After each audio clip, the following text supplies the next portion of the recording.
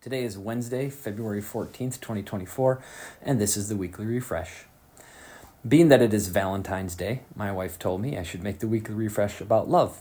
So, because I love my wife, and because listening is love, I'm going to love her by listening to her and encourage you with the love of God today. God loves you. This is the most repeated biblical truth that we spread throughout the world. All believers know this. So it's not a novel idea, but it is incredibly important and fundamentally valuable to our experience and to our redemption in Christ, and also to our romantic relationships. In Romans 5, 6 through 8, Paul writes, "For while we were still weak, at the right time Christ died for the ungodly. For one will scarcely die for a righteous person, though perhaps for a good person one would dare even to die. But God shows his love for us in that while we were still sinners, Christ died for us." The contrast of this text reveals that God's love supersedes our absence of love for him. Though we do not love him, he chose to love us. Paul says that when we experienced God's love, it was at a time when we were weak and when we were still sinners. The word weak is also used in 1 Corinthians 8:7, where Paul is explaining the lack of knowledge that produces a morally weak mind. The Greek lexicon describes this word like this: of a weakness in faith, which, through a lack of advanced knowledge, considers externals of the greatest importance. Meaning, due to a lack of knowledge of the truths of Scripture and the nature of God and of man, the weak submit themselves to sin, oftentimes unknowingly. We may excuse their sin due to their ignorance, but sin is still sin. If you do not spot the speed limit sign on the side of the road, the police officer isn't going to cut you any slack due to ignorance. Our laws specifically state that ignorance is not an excuse for breaking the law. We are required to know the law as citizens. So also, as citizens of heaven, we are required to know God's rules, commands, directions, instructions, and laws. So when we break his rules due to a lack of knowledge, it reveals that we are intellectually weak, making us morally weak, leading us into sin. That weakness is the same idea that Paul is conveying in Romans 5, that we were in complete lack of knowledge about the perfect nature of God expressed in all of his holy attributes and characteristics, and also lacking in knowledge of our own sinful nature. This caused us to be morally corrupt, and that moral corruption exposed our sinful nature. It was in that state of complete ignorance of the truth of our own wickedness and the goodness of God displayed in Christ that God showed us his love.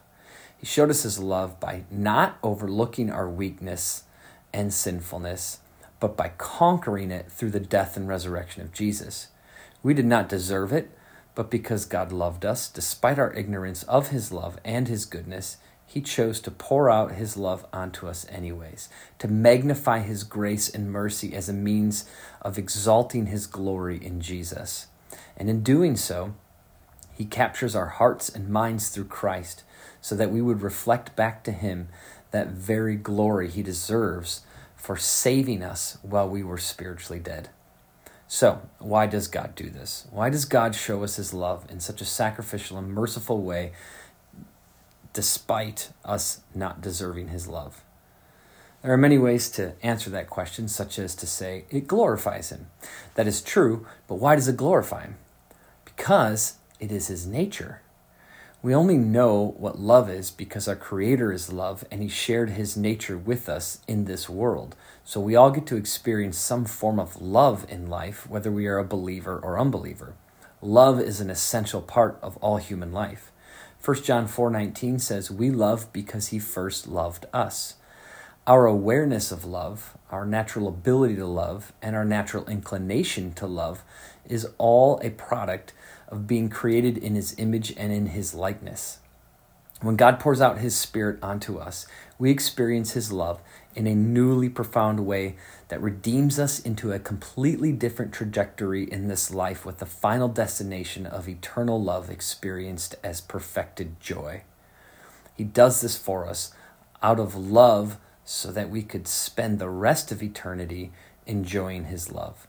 And in our enjoyment of the presence of his perfect love, we will be perfectly satisfied, and thus God will be perfectly glorified in us. For the sake of his glory, he loves us so that we may also love him. So, he loves us for his glory. But his glory is simply an expression of his holy nature, meaning it is God's nature to love, even though it is his sovereign will in his perfect election that determines who receives his perfected love in Christ. This is God's nature, to be love and to show that he is love by loving imperfect people perfectly, so as to make us perfect, so that we could perfectly enjoy his perfect love that is perfected in us by his Spirit, who is the love of God. And Paul just told us in Romans 5:8 that God poured out his love into us, and that which he pours into us is his Spirit, who is his love. And the Spirit, or the love of God, perfects us as he operates himself in us and through us to perfect us, not only so we could enjoy his love, but so that we also could love well. So again, how do we answer this question of why does God show us his love in such a meaningful way, though we do not deserve it? So that we would know that he is God. So that we would know that there is no other like him, meaning so that God would show us his true nature, and in doing so, he is glorified as his true nature satisfies us in love. In Deuteronomy 4:36-39, we find these words about why God had redeemed his people out of Egypt.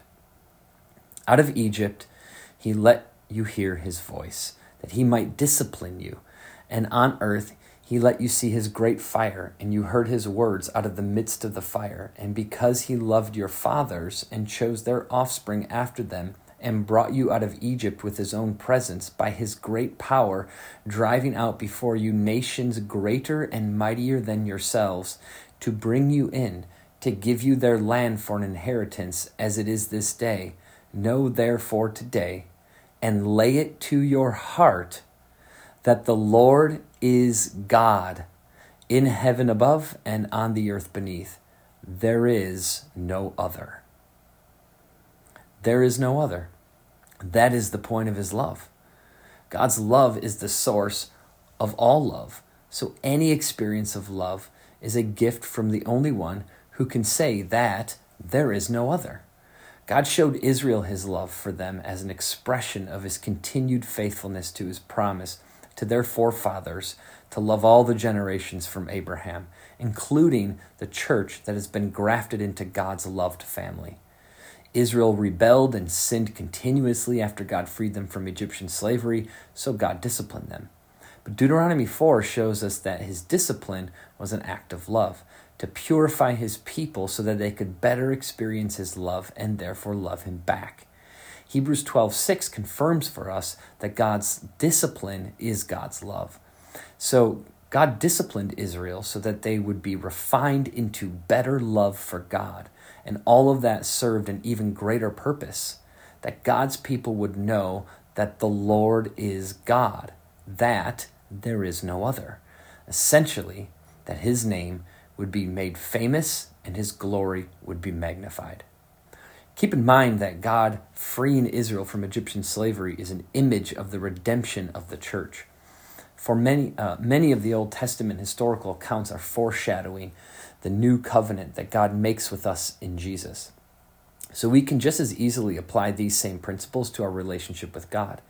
We need not be Old Testament Israel to receive God's love in this way, for God has now loved us in Christ in such a way that with him pouring his love into us by his Spirit, we now contain within us the very love of God in the third person of God. And he does this not so that we would find ourselves to be special, but so that we would see him and know him for who he truly is, God. There is no other. Even in God's love toward us, a love that is almost unimaginably unexplainable, he does it for the magnification of himself, because he alone is worthy of such glory. Now, Valentine's Day is a day when we are focused on romantic love.